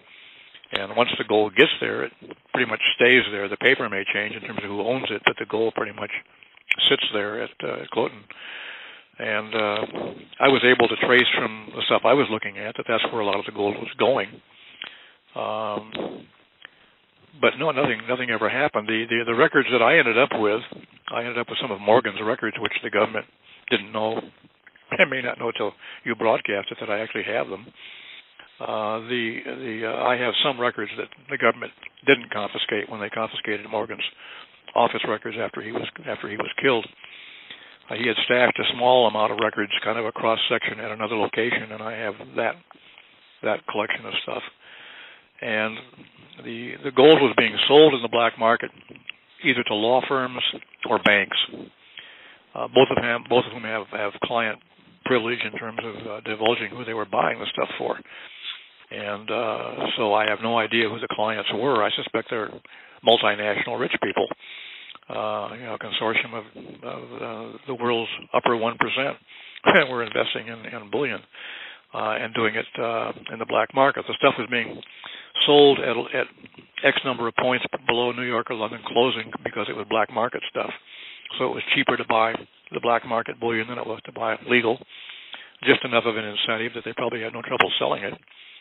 And it's done. By the time, and it was sold in huge amounts. The biggest single shipment that I saw was 5,000 metric tons in one deal. Oh my God! I saw some 1 metric ton deals and lots of 1 million ounce deals. They were wheeling and dealing in volumes that you just almost can't imagine as this stuff was being moved ultimately from Asia through the United States, basically to Europe. What strikes me about all this information is that these are things that the average everyday person assumes is happening, but we have no proof. We have no solid evidence of it. We just have kind of these notions that this kind of clandestine stuff is going on, and obviously, if any kind of government level officials were involved in this, then from what you were saying in the segment, that it was not under an official capacity. It was all a clandestine operation. So that's well, just... there was a faction within the national security establishment that was very hawkish, and back in the 80s there were as many as like 7 little wars going on in Angola and all over the place, where the U.S. government was backing folks that were fighting insurgencies or governments they didn't like. And the agency appreciated having an opportunity to have a bank account, if you will, that they didn't have to go to Congress to explain. So the notion of having a black bag fund, a slush fund of that magnitude to conduct military adventurism in various places without congressional oversight was a very attractive idea, and it certainly lasted for a while. That was quite a bit of money. But yeah, they were doing it, but it was not. It was not official policy. You simply had segments in the national security establishment, in defense and in the CIA and other places that supported this kind of thing. I don't know how much. Some people in the National Security Council certainly knew. I would have to imagine in the 80s that Ronald Reagan didn't have a clue. A lot of this stuff was going on probably right around him and under him without his knowledge. But it was a lot of money, hell of a lot of money. And people got killed sticking their noses in it, and I can understand that. When you're talking about $200 billion, that's a lot of loot. Right. So there was jeopardy attached if anybody was stupid enough to mess with it. Had I messed with it while it was actually going on, I might not have survived. Would be my best guess. But by the time I was looking at it, it was done. There's a limited amount of damage I could do. Right. And I don't think I'm almost surprised that anybody even bothered to mess with me at all. I think it was an overreaction on the part of somebody's part. But as far as Danny Casolaro goes, he was kind of getting into it. Danny was in a very dangerous spot, and Danny was very reckless. Danny was the kind of guy who didn't tell people what he was doing, didn't tell people where he was going. Traveled with his files, didn't want to leave them at home where somebody could steal them. Well, he didn't realize how easy it was to steal them when he had them with him. Right. When he was killed in Martinsburg, West Virginia, all of his files disappeared. He had a briefcase and an accordion file full of stuff with him there, and it's all gone. Whatever Danny was doing disappeared, with his death. Danny was so anxious to be kind of a lone wolf star, to make it big, to do something splashy, that he wouldn't have to share with anybody else, that he kept everything very much close to the vest. And that's a very dangerous way to play when you're messing around with the kind of things that he was looking into. He was very careless at that level. I didn't know him very well. We had one, lengthy phone conversation. That's it. And he wanted me to ship him everything I could be willing to ship him on the gold stuff I was looking at. And I was just about to put it in the mail when I heard on the radio he was dead. So I didn't send it. What do you suspect?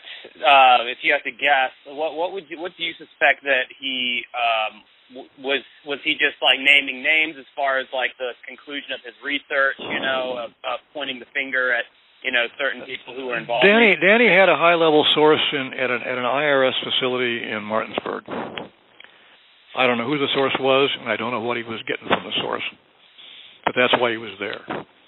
And that probably had something to do with why he was killed.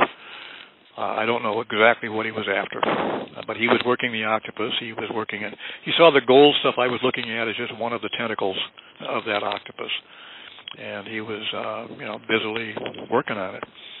He planned to go out to California, I know, to do some work out there at on an Indian reservation where there was some hanky-panky going on, and he had a game plan. He didn't share it all with me. He didn't share it with many people. But he obviously was careless enough that whoever he was going after had a pretty good idea what he was doing, and I think he paid for it. I'm pretty sure he was a homicide victim. Yeah. Not much question about that. It certainly appears that way from all the details that they post on the segment. That was the conclusion that we came to anyway, for sure, given the details of his death and everything. The fact that his files disappeared, the fact that the bathroom was partly tidied up, somebody did mop up some blood on the floor of the bathroom with a towel. He obviously didn't do that. There were bruises on his head. He had some fingernails torn, like he'd been resisting something. Had there really been a careful scrutiny of that as an autopsy, things might have been learned. But he was cremated pretty quickly, and there was never really a serious autopsy done. That he'd been embalmed before his brother could even get into the body to do even whatever autopsy was remotely possible after embalming. So no, it was obviously a covered up violent death of some sort, and then all of his stuff disappeared. So that tells you something in and of itself. Those files didn't just walk away by themselves. Yeah, and obviously those things are probably long gone by now, I would assume. Whatever they were. I mean, all we know is very general terms of what Danny was doing, but I don't know the details of what he had. And but he was quite excited when he talked to me. He was certainly not suicidal. He was a guy with a mission. He was on his way to some big story, and quite worked up about it, actually. I would have loved to know what he had, but we'll never know. So but, you feel I don't work that way. Yeah. So you feel like, as far as all the kind of the threats that were coming against you, you kind of feel like the visibility of Unsolved Mysteries at the time, because at the time Unsolved Mysteries was one of the top-rated shows. It was very visible by a lot of people. You feel like the fact that they kind of covered the case and kind of made you somebody in the public eye that, we can't just stuff this guy out because too many people will know now. You kind of feel like that's what kind of helped you out. Well, when I was warned by Israeli intelligence that I had a problem, they told me that the next time around it wasn't going to be a shooting. It would be a crime of opportunity, was the way it was phrased. That I'd be the victim of a hit and run or a mugging or something that would make it look like it was just a random event. Oh, wow. And but Unsolved Mysteries made it very clear that if that happened, they would not accept that. That whatever happened to me, however it happened, they would look upon it as a deliberate, crime related to the work I've been doing. And I think the putting that out at the time with the audience that they had a lot to do with putting a lid on it. I also think the fact that people like the San Francisco Chronicle and others were aware from their own sources of the problem. It just made it clear that if anybody was going to do anything, that they weren't going to be able to do it as easily as maybe they had thought they could. And I think that took the pressure off. And because it probably was a rogue operation to begin with, there may have been pressures within the agency itself to put a lid on it. But whatever happened, the problem very quickly and very conspicuously went away after the initial warning. Because right after this happened and I got the warnings, I flew out to Burbank, and even before the segment we did on Doug Johnson was aired, they did a couple of minute segment the following Wednesday, just as a warning to whoever was messing with me, just to back the hell off. And I think that worked. I think it was effective. Oh yeah, I would have liked to have seen those. I haven't. Yeah, I'm sure that was something that they just aired at the time and that you probably can't find on TV anymore or on the internet or whatever. That would have been a nice little follow-up. Yeah, I probably even have a VHS copy of that someplace in my office. I have no idea. So long ago I can't remember, but it was just an ad hoc blurb. They flew me out. They put me in a suit, put me on a stool, and interviewed me for a couple of minutes and put it on the air, and Stack and some others said a few things, and that was it. It was all very quick. And I had played the tapes for them. That I had taped the contact I had with the Chronicle and with Israeli intelligence, so they had both tapes to listen to, and they were pretty clear that there was a problem, floating around, that I had pissed some people off, and people were concerned about it. So I was surprised. Well, I was very happy to learn when I searched you on the internet that you are still alive and well, and I'm sure everyone... I'm doing fine. Everyone listening is happy to know that as well. So what? I mean, I saw your the letter that got sent to me. It's got all the things that you've done, and you can find this information on your website too. What have you been kind of working on since that time? I mean, I have the letter. I can read it, but I've worked on a bunch of stuff. I worked on the second and third edition of a book called Mary's Mosaic on the murder of Mary Pinchot Meyer in Georgetown back in 1964. She was John Kennedy's girlfriend, serious girlfriend. Georgetown, as in Jim Jones's. Georgetown in the sense of Washington D.C. Oh, I got you. Okay. Suburb of Washington. She was a wealthy lady, and she was Ben Bradley's sister-in-law.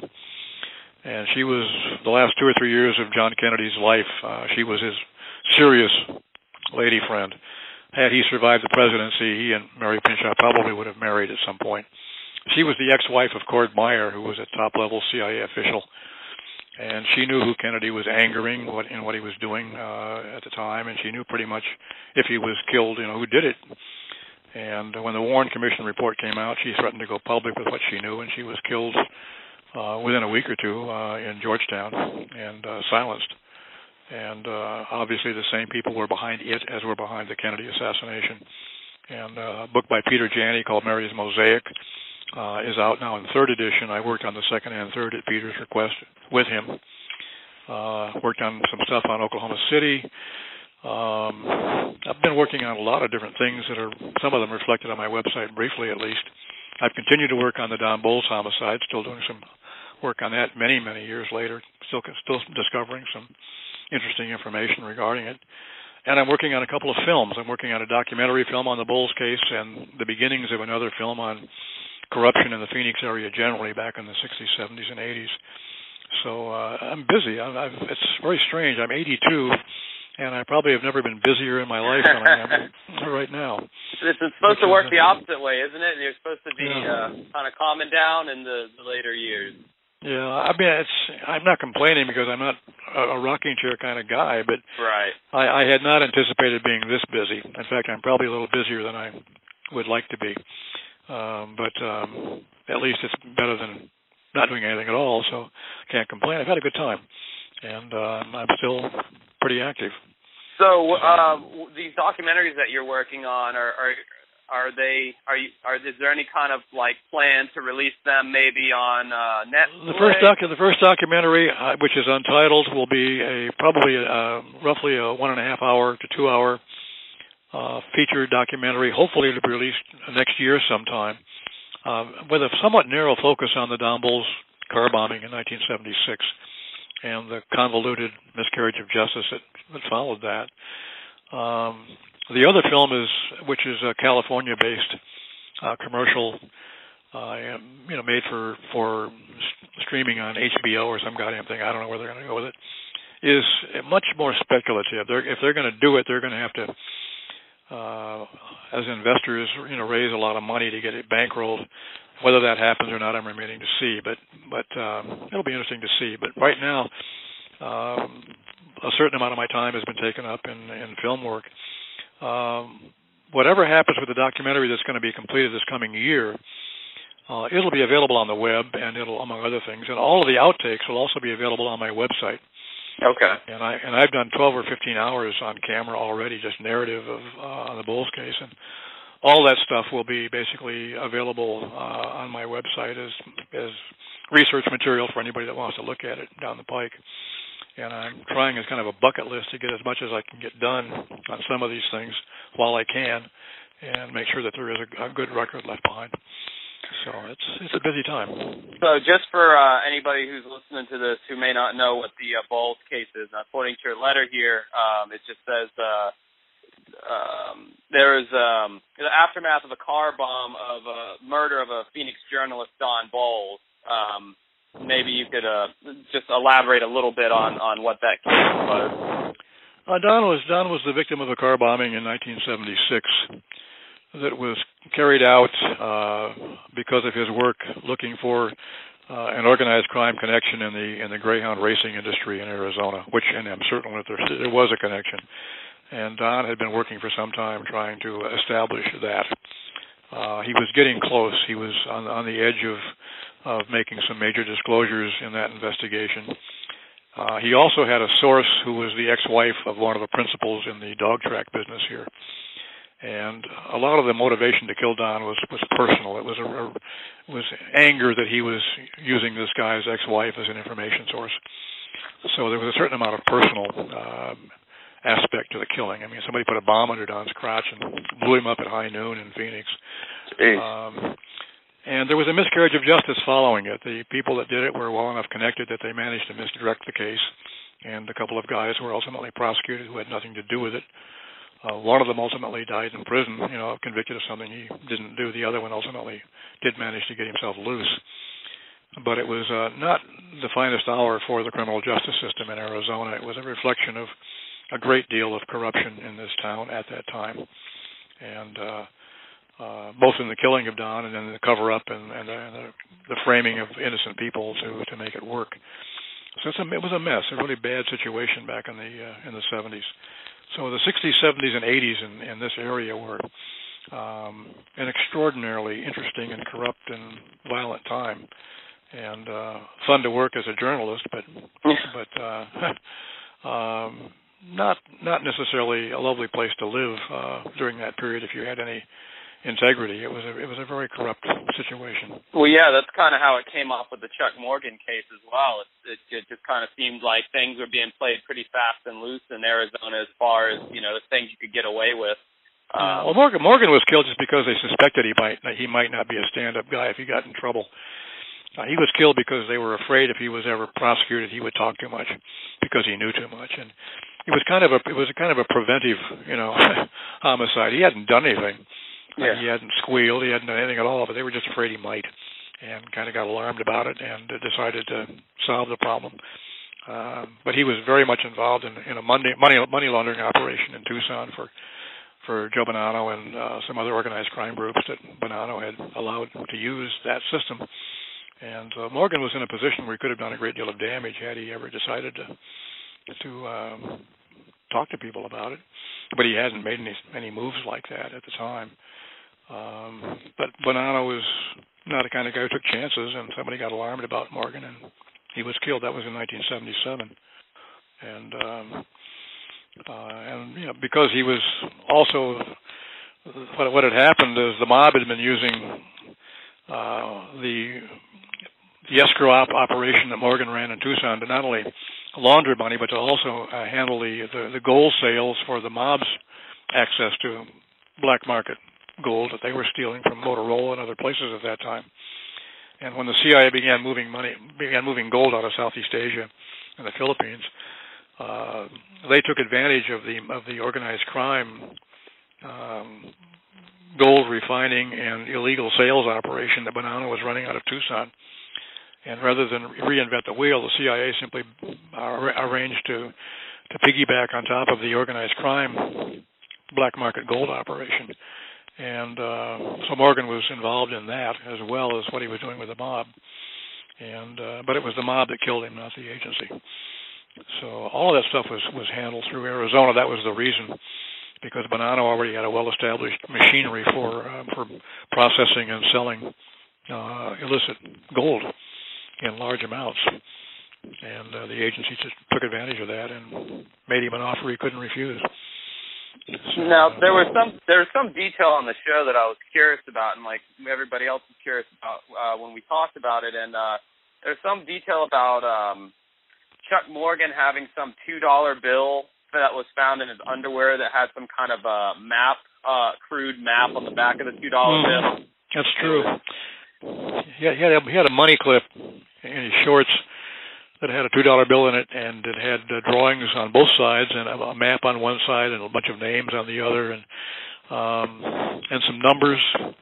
And we've never been able to figure out precisely, what that represented. It was obviously very kind of code for something. He obviously was trying to tell some sort of a story. There may have been a companion piece, a letter that supposedly existed at his house. If so, it disappeared.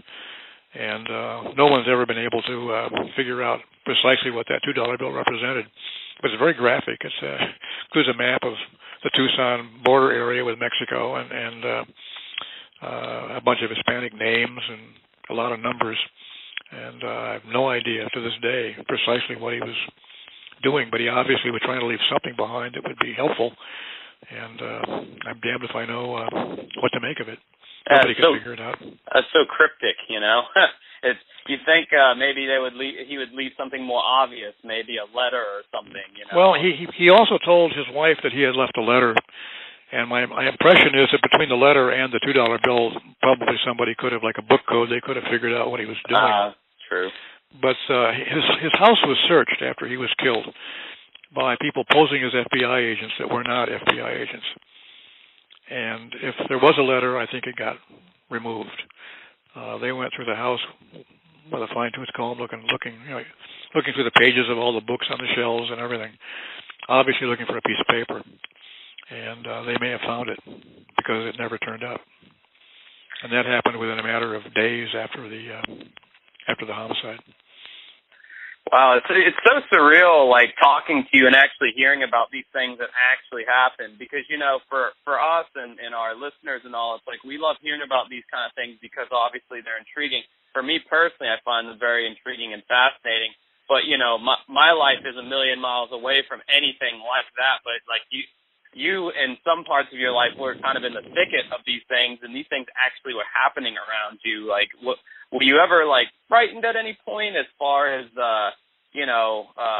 having people stalking you and hearing about all these cases, these people who you knew or acquainted with, and they were being kind of other than the fact that somebody may have taken a shot at me, which didn't work out. Yeah. I really didn't have any serious problems. I lost a button in a bar fight once where somebody grabbed my shirt and I lost a button.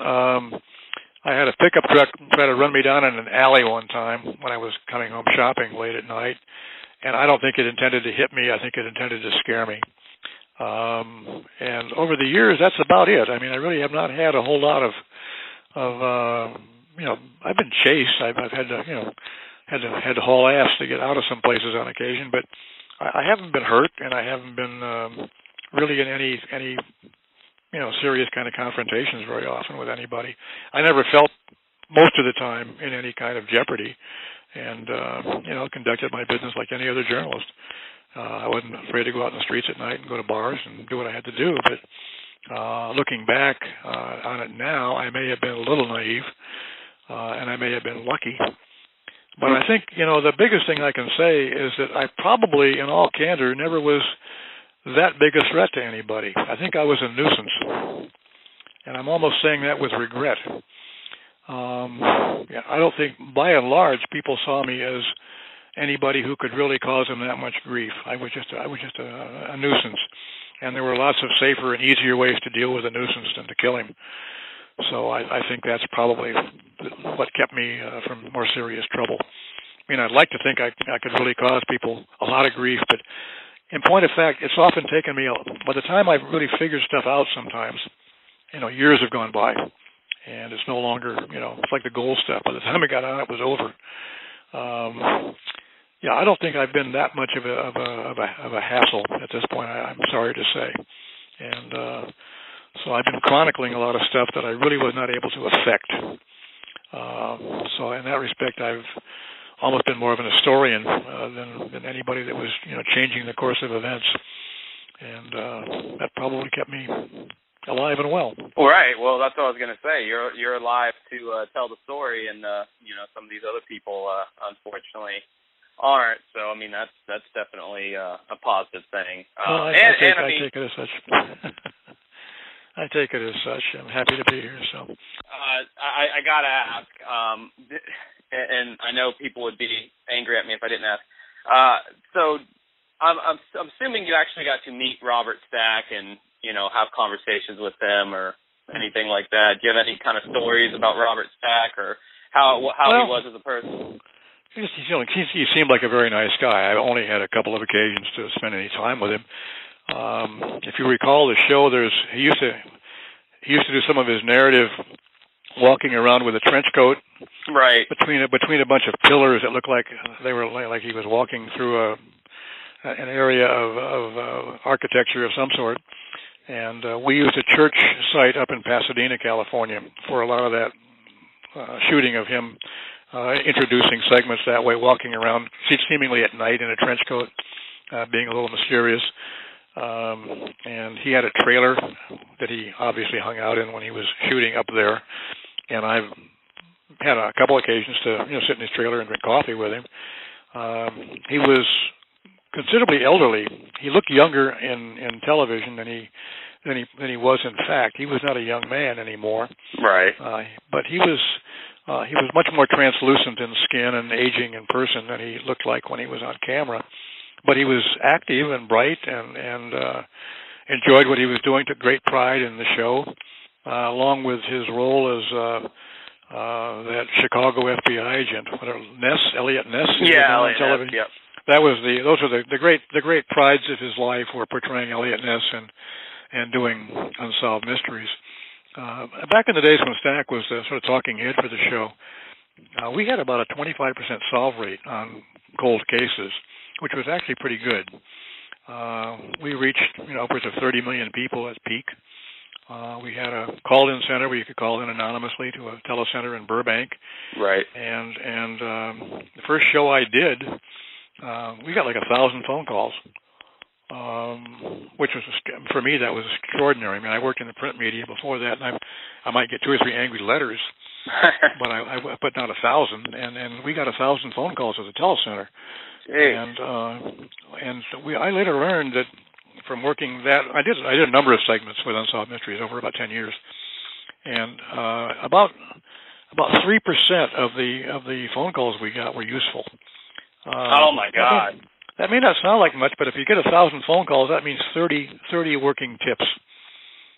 True. The point is, you got to go through everything. But if you have the patience to go through the 1,000 and see what they have to say, and you can screen out the ones that are obviously not going anywhere, you'd end up with some useful information. And so we were able to get useful information enough at the time that, as I say, we were running about a 25% solve rate on cold cases. When we aired the show on Wednesday nights, the FBI normally had a guy at the telecenter in Burbank, because we would always do a couple of 1 or 2 items each night about a fugitive who's on the run from something, and they would have a bureau agent on the site in case we got a phone call saying where the guy was, so they could act on it quickly and catch him while he was still in that motel in Kansas City or something. And so the FBI worked with us very closely on fugitive cases, and we were getting a lot done. I was really sorry to see it ultimately go off the air. Yeah, we are too. Trust me. That's what we're trying. To, as this podcast grows, we're really hoping that we can. Because I've already talked to an assistant from the show, and we're hoping that they can strike some deal with some online streaming service to put the show back on, at least on like Netflix or something, because the fan base for Unsolved Mysteries is hugely underestimated by. The old shows are still on cable somewhere, as I understand it. Well, they did a revamp with Dennis Farina as the host, and it's just not the same show. None of the fans are enjoy the Dennis Farina Unsolved Mysteries. Everybody wants the. Well, they're not doing new. These are all old segments. They're just revolving old stuff over and over again. Yeah, I've seen some of that. I mean, occasionally I know that's out there, but I talked to Terry and John, the people that own Cockburn Productions, on occasion, and they're very anxious if they could ever do it to get the show really back on the air again with the capacity for new segments. They unfortunately don't seem to have been able to get get sponsorship to get that done. That's what I figured. But they've talked about it. They'd like to. They have no problems with the idea of reviving the show with essentially the same format. But it was quite effective. We did some really good stuff, and we had a pretty good solve rate, and it was a hell of a lot of fun to do because for me, coming from the print media, it was like a kid in a candy shop to get that kind of interaction with an audience where you've got that many people calling in after the show with ideas and information. It was extraordinary. Right. It was just a lot of fun to go out. I used to go out on Wednesday nights and be there when I had a segment on, so I could occasionally take a call myself if it was really a productive one. And it was a marvelous way to do journalism. It was a lot of fun. Yeah, sounds like it. I mean, but it changed a lot. What happened in part was that the networks at that time, it ultimately went from NBC to CBS for a year, I think. And CBS wanted a whole different look. They wanted everything to be young. We had to select young victims, young cops, young journalists. They were aiming for like a 17 to 35 age range or some damn thing. And they wanted everything on the show to be young. And in the process, they screened out an awful lot of stuff that we otherwise could have done, including me ultimately, because I was getting to be way too old to fit in that mold anymore, so I just quit. And then I think it went off the air at the end of that year. But the advertising guys got a hold of it and had a whole different idea who they wanted to target, and completely screwed it up as far as I was concerned. Yeah, that's kind of how I felt about the Farina revamp too. They're clearly trying to make the Unsolved Mysteries look like the next CSI or Forensic Files, or they're trying to make it all look young and hip with the video effects and the quick cuts and the shortened segments and all that kind of stuff. And we see through it. It's like we don't want that. We want the original stuff. And I will never understand the whole marketing demographic, trying to make it young and all that. It's like the show didn't get successful like that, so why would you? I mean, I don't know. It's like, why would you change it? Why fix what isn't broken? I couldn't figure it out either. I mean, the show was reaching middle-aged and older people. That's who had most of the discretionary income back in those days. So I don't know why they weren't attractive as a market. But the show was reaching a lot of people and reaching them quite effectively. But somehow people got this notion that everything had to be aimed young. And it changed the demographics of the entire production, and I think screwed it up. I don't think Terry and John were happy about that. I think they were just doing what the network insisted that they do. I think this didn't come so much from the production company as it did from the network folks. The suits at CBS, I think, were the ones that had this vision that was not, I think, a very good one. But I know Terry and John are quite committed to getting it. Have you ever talked to them? They're good people. I would love to talk to those guys. I haven't dug up their contact info yet. I don't even know if it's available online, but I would love to. I can give you their phone number if you want it. That would be fantastic. The two key people are John Cosgrove and a lady named Terry Muir, and they've been running it for a long, long time. Good folks, both of them. I sent them a copy of the letter you sent me with a note I was going to talk to you. So cool. Yeah, they know you're out there. I presume they have no problems with what you're doing. I would assume they would appreciate the support. Well, I mean, what's happened is in the 90s when me and everybody, all of our main listeners, when we were kids, our parents and grandparents would play the show. The demographic that you were talking about earlier, they would play the show and we would watch it. And we all had a fondness for it, and it's not just a nostalgia thing, because if it was a nostalgia thing, there's a lot of bad shows that I would be watching now too. But even as a kid, I just knew quality when I saw it, and so all of the kids are grown up now, and we're all in our 20s and 30s, and we want to hear about the show, we want to see the show, and so we found, me and my friend Mike, who do the show, we found that the largest demographic for our show is the 20 to 30-year-olds who are now grown up. They love the show. So, I'm trying to get it out there and hopefully. Well, talk to them at some time. See if you can. You're as I recall, you're in Florida. Where are you based? I'm out of Jacksonville, Florida. Okay, so you're a long way from California. Yeah, but I'm sure you try to get a hold of them at some point if you want to talk to them about something. But I'm not too sure what you can get done. I mean, they would like to get back on the air themselves, so it's not like they don't want to. But it's just finding the sponsorship to do the show the way they want to do it is apparently difficult to do right now. And I don't have much of an understanding of a lot of what's contemporary television. I'm 82, and God knows there's probably 14 generation gaps between me and an awful lot of stuff I'm looking at.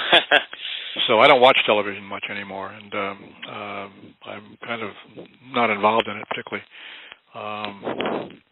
And I don't even own a computer, as a matter of fact. I don't use a cell phone. I use a landline and a typewriter, and I'm a good sort of 19th century journalist at this point. Hey, nothing wrong with that. All that stuff comes. But it works for me, and I don't get involved in all of this stuff. But they're good folks in Burbank, and I have very pleasant recollections of the decade or so that we worked closely together during the 90s. And they let me do a lot of interesting stuff. I did a segment on Casolaro and all kinds of stuff with them, and it was a lot of fun. Well, so cool. I'm going to try to reach out to them and give them a call. Even if I could just have them on the show, I feel like that would be huge for our podcast. I mean, having you is huge in and of itself, because we never expected that we would actually get anybody from the show on. We were just talking about the segments and our insights into them, but we never actually thought we'd get people from the show on the podcast. So if we could get, the more people we can get, kind of the more we live up to our podcast name, which is Uncovering Unsolved Mysteries. We're kind of digging in deeper to the segments in the show. So, just having them on the show, I think, would drum up more interest. And I mean, we're just steadily growing more and more every week. So, I really appreciate you talking. I don't want to take up any more of your time. You said you don't have a computer. I was going to ask if you had an email address, and I could send you the. No, I mean I have a website. I have a website that you've seen evidently, and I don't even operate my website. I have a guy that does that for me. Okay. And I don't even look at my own website. He puts stuff up on occasion that I give him to do, but no, I don't. Among other things, I don't like the email is like doing everything with no control over the information, and I don't mind putting stuff on my website as a finished product. I don't like to put work in progress in any electronic format where anybody can look at it.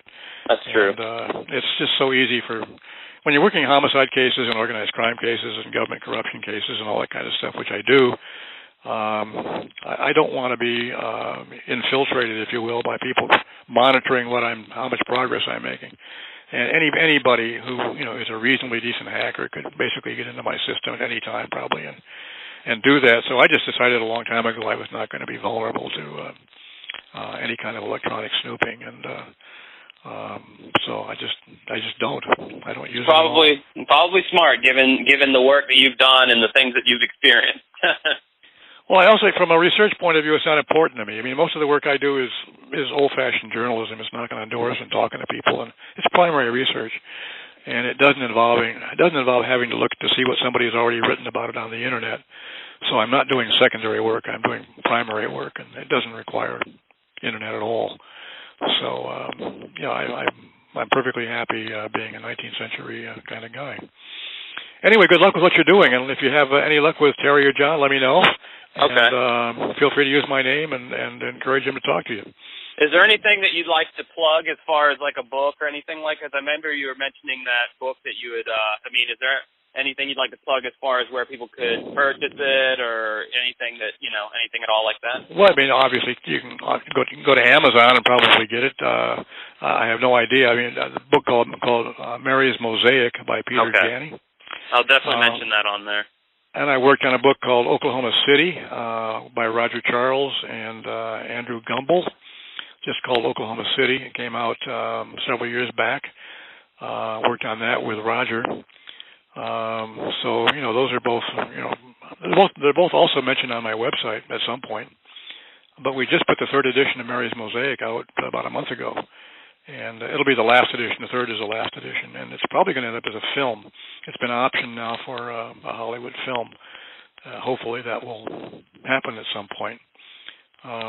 It's an interesting tale. It's kind of a backstory to the Kennedy assassination. Yeah, it sounds very interesting. The same people obviously were involved in the decision to kill her as it killed the president. Jeez. And that's very, very clear, and we've made some headway in working on that case.